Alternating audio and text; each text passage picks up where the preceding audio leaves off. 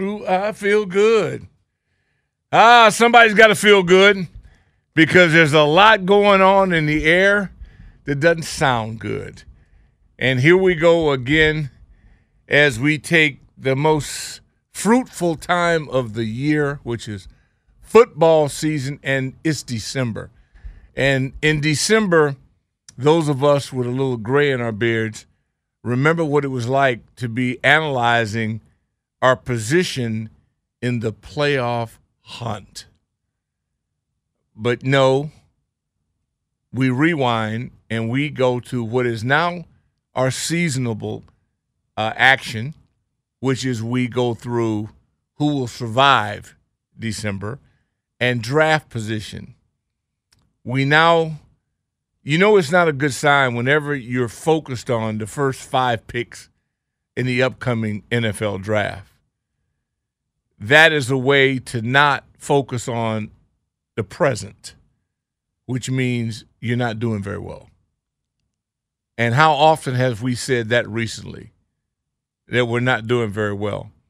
And so DOC here on the microphone, in for Brother Hoffman, who is, what is this today, a photo shoot? Was he getting this? He has a medical situation that he has to take care of for the next 2 days. So. Oh, okay, good. Well, Yeah. then we pray for him. Then good. Yep. Usually, I'm used to fitting in for Sheehan, who's on a vacation or whatever. Russell, the big shots who are on demand. But no, good. We pray for Craig and hope everything is right, and we make sure that he still has a show when he gets back. And I think we'll be able to pull that off. It's never a dull moment. And for our veteran listeners, people that are over 40, who at least have a few thoughts and can remember parades and celebrations and playoff hunts and positioning, and then wondering what the 28th pick in the draft will look like. We usually hang around the teens for the most part, where you're stuck, and it's like the NBA, it's like the Wizards. If you're not getting the first or second or third pick, being in the middle is no man's land. It's not good in any sport. You're not good enough to get immediate impact players, you hope. And then today, there's like every day, there's another bombshell. There's another revelation. There's another.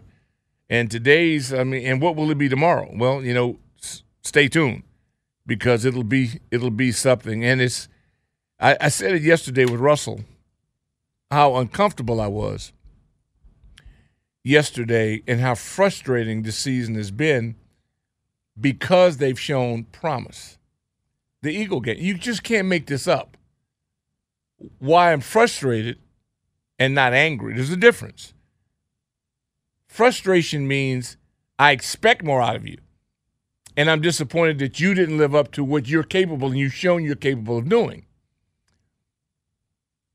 Before we lost to the Bears, it was an incline that the arrow was pointed up. You're in South Philadelphia, where the Niners went in and just disposed of a team that we all respect, the defending NFC champions. You go to overtime with them.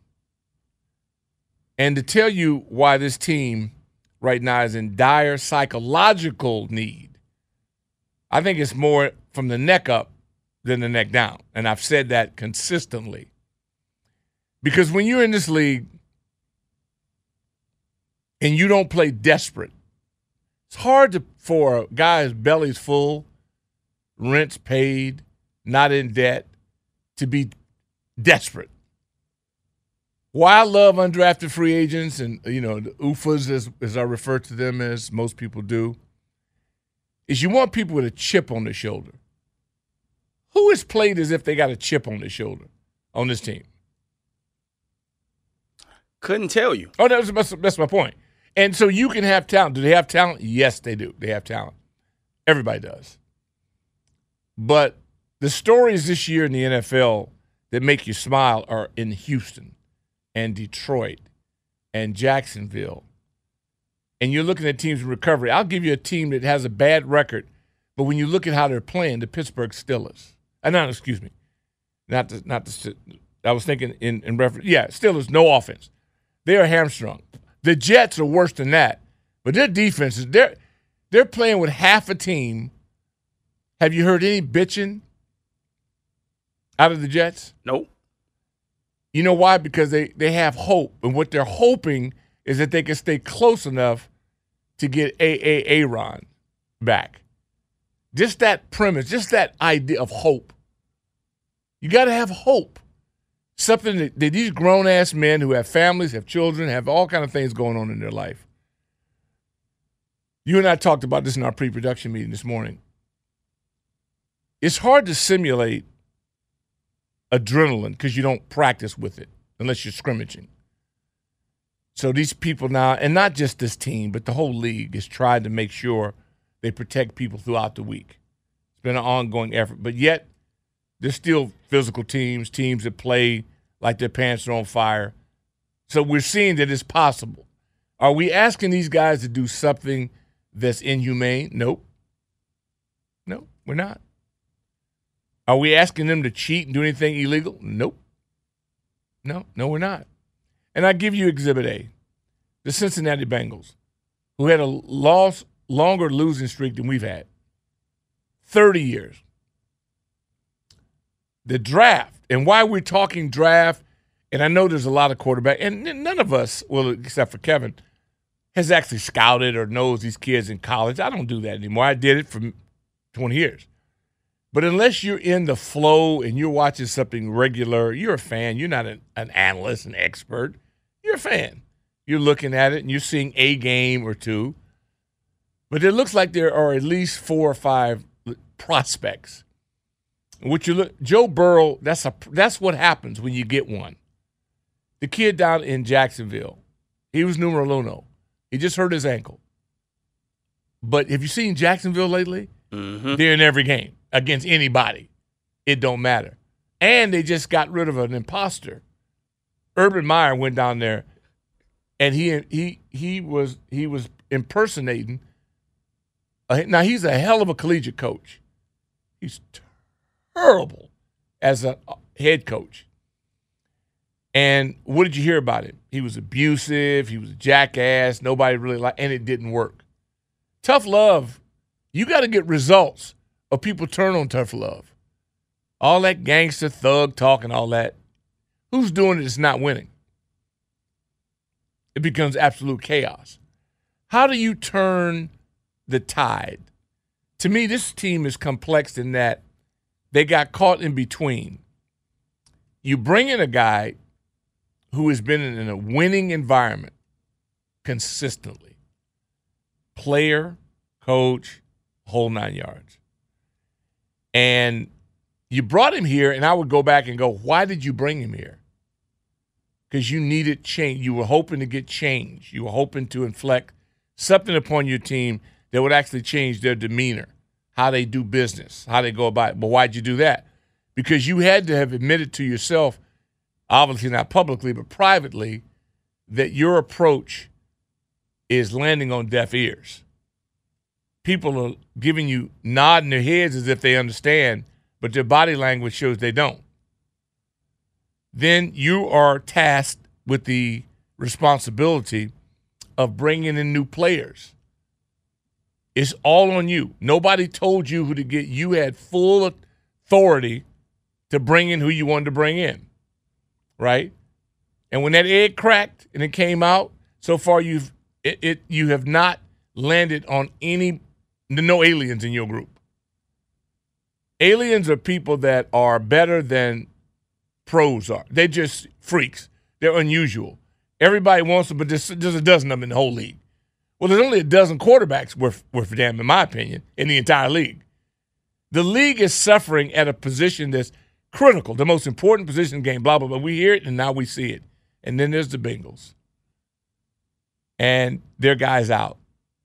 And their backup comes in, grinding. Kid was a terrific high school player, terrific at University of Washington, didn't get drafted.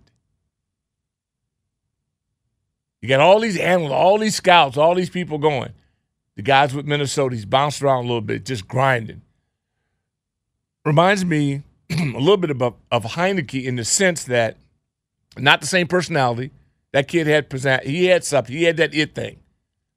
You can say what you want to say about it. I don't think you could build on him, but there are a lot of things about him that they could not replace in his absence. Now, you got a better talent at the position, but that talent is consumed with focusing on developing his own skill set. It's hard to lead while you're learning.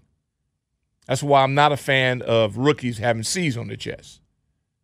You don't have to be the best player on the team to be the leader, but you got to be a leader. And nobody can anoint you to do that. You got to have it in you. If not, it's the worst thing could ever happen because now 5 guys are following a false god. It's the worst thing can ever happen because when times get tough, it's going to splinter. It's okay when everything's going well, but then when things go wrong, are people going to point the finger or are they going to ball up their fists and fight? And what you have seen now here is you got finger pointers, not fighters. He did it. He did, finger pointers. Your alphas sound like poodles, not like wolves. And you can't be bailed out because it's not the last game of the year. I know everybody, a large majority of people over there at that park would love this to be the finale. It's not. And what I was trying to get through with Russell is that there's so much of this season left. The most important part of the NFL season is December. That's where kings are crowned. This is the positioning. This is what it's all about. And if you're not going in it, any guy that's been in this league, his whole direction goes to, well, I'm going to take somebody out with me. Do you get the feeling that group is thinking, spoiler, we're going to go out, we're going to ruin somebody else's pride? I don't. I mean, based off their play the last couple of weeks, the fact that we've been outscored 90-25 the last 2 games, that is an indicator that they're not, ready to go out here and play spoiler to anybody. Now they do have the bye. John Allen also said he's focused on, these next 4 weeks going out there playing hard. Yep. So they got the time to, I believe him. Get their mental right. But we want to see actions. I don't want to hear words. I'm tired of hearing words. I want to see actions. And again, just show you got some pride, man. I think you said it perfectly. We got finger pointers instead of fighters. Show some pride these last 4 weeks. I want to see Sam Howell go out here and play exceptionally well. I'm rooting for Sam. I think a lot of people are. You got to root for the position. You got to be 3 deep. You got to have talent. This is a talent-based league. And we go back to the NCAA for just a moment because Florida State being left out by the committee saying they're out. And all I could think of was, as I said it, the Dolphins and Bob Greasy. He got hurt. Earl Morrall led the team to 5 or 6 victories and a championship. You just discount the fact the team when you judge him over one person at one position. That's not the team. You didn't allow them the opportunity to rally about it and show you what team really means. But we understand that. It's dollars. People are looking for splash and the whole 9 yards. And so I thought it was – but I'm not surprised it happened because who wants to be the person to say, well, Alabama? They've earned that right. And they were out of it last year, and people pissed. And they were driving at the right time because they have a guy that understands how to develop champions and how to get his horse ready for the 3 big ones, the Kentucky, you know what I mean, the Belmont. He understands what it's all about. You obviously have a huge void. Not only is quarterback an endangered species in the NFL, so are coaches. The coaching ranks is infiltrated with imposters. Just because you got a shirt and the gear on and that don't mean you coach. It doesn't mean you can communicate to players. It doesn't mean you can identify talent and motivate that talent to become the best it can be.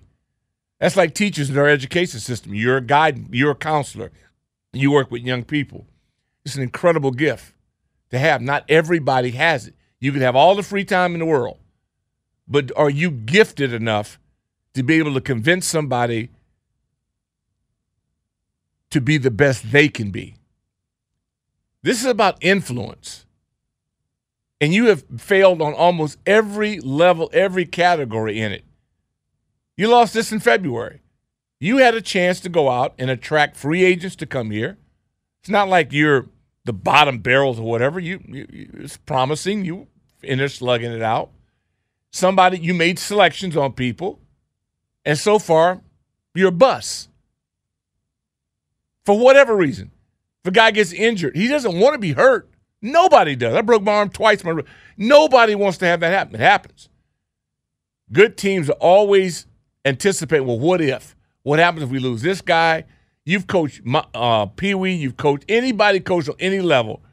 Stays up half the night wondering, okay, if I lose my best guy, what do I do? What do I move? You're constantly thinking about, what do I do? You're responsible for shopping for the groceries. If the meal stinks, don't blame the oven. You control the temperature. You're in charge. You control everything. And if it doesn't work, clearly it's on you. But then you need somebody to save you, and that's where players come in. Well, people just make up their mind, we're not losing. We're not going to do this. We're not going to, whatever the deal is. Watching Hard Knocks again last night, and I knew this would happen. I told Russell, my God, we're going to have to live this over and over and over because they're going to spoof you. Planning a little roller coaster deal spoofed on you. Discussing how they're going to come in, what they're going to do, daring you in certain coverages or whatever. Say, I'm going to bust you, and they bust you. You're predictable, and it's like you're not even putting up any resistance. And so I go, how can a team play the NFC champions toe-to-toe, not once, but really twice? Your best performance has been about the best team you've played. Mm-hmm. You lose to the Bears on national TV on Thursday Night Football. You get clowned. You get clowned on Thanksgiving. You can blame Coach. You can blame Stroud. I ain't blaming nobody but the participants. At some point, you can't blame somebody who's not playing. That's your team. And I'm just wondering at what point is anybody going to claim that within their own units or whatever. We're seeing guys get beat on the same move, on the same things, repeatedly. And you're not even smart enough to just grab a guy and take a penalty. If they put me on the field and tell me to go guard LeBron James, I'm fouling the hell out of him. He getting beat up. Every time. Every time. I can't jump with him. I can't run with him. I'm going to hit him in the Adam's apple. I got to do something. These guys, like, they have no primary skills of defense. You got to be told every stinking thing to do? You never played flag? You ain't been in the backyard? You ain't figured out nothing on your own? It's like they have no feel. Like they're eunuchs. These people come out and they pack that stadium. They did everything they told you they were going to do. Fans stepped up. That's your best shot? Tells me you don't understand the history. Anybody that comes to this team and somebody doesn't drive them around and give them a history lesson on it, shame on you. These cats don't act like they're defending anything. You're defending your family. You're defending the history of the organization and everybody that's worn the uniform, no matter what it looks like. Everybody kind of understands that. And that's the part I'm most disappointed about. But yet, you got to move forward because it's not over. Oh, and did I mention? You got the best 4 defenses you're going to play in a row. And your prize pupil in Sam Howell. My question now is that how is he going to get through the month in one piece? This boy's been treated like a piñata.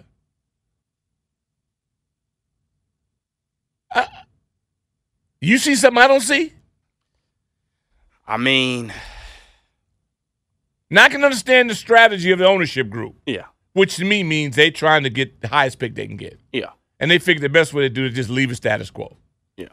It's like you're telling me you think it's not going to get fixed. I mean, I think there's room for improvement based off our last couple of weeks. Like, I would say, Sam has had, prior to the last 2 games, he had a stretch of games where he played, pretty good. Yeah, he did. Under the circumstances. So I would primarily say Eric Bieniemy just has to do a better job of, putting him in position to be successful. Again, David Long from the Dolphins, he said anytime the Commanders had like rolling pockets, things of that nature where, Sam was able to use his mobility, because we all know that he can move and, operate outside of the pocket. He's not stiff. That gave them problems. But when it came to like the basics, all they had to do is be disciplined and, just remain disciplined, and they were going to be able to, withstand whatever play call Eric Bieniemy called. So the fact that we have players of other teams really going out here and saying, oh, they never adjusted to this. Oh, we know on third downs they're going to play man. Oh, we know if we just play discipline and just play our base defense, we'll have success. That's problematic, because now it's like everybody knows what you're going to be doing. Like they don't have to game plan too much. So I think it's just more so on Eric Bieniemy just going out there, putting Sam in the best position to go out there and have success. But we got to take a quick break. We got Gary Clark coming up. Yeah, G. Clark coming up. I got to bring on a legend and a guy who – and I brought him on not because of his catches. Brought him on because of his heart. And like Michael Irvin, who is, most competitive guy I've ever seen, he and Jerry Rice, wide receivers, highly competitive, James Arthur Monk and Gary Clark. Because I want to hear from a guy who bleeds burgundy and gold. I'm just sick and tired of people misrepresenting these colors. So we got to get back to the roots. Gary Clark joins us right here. DOC in for Craig Hoffman here on The Hoffman Show. Stick and stay.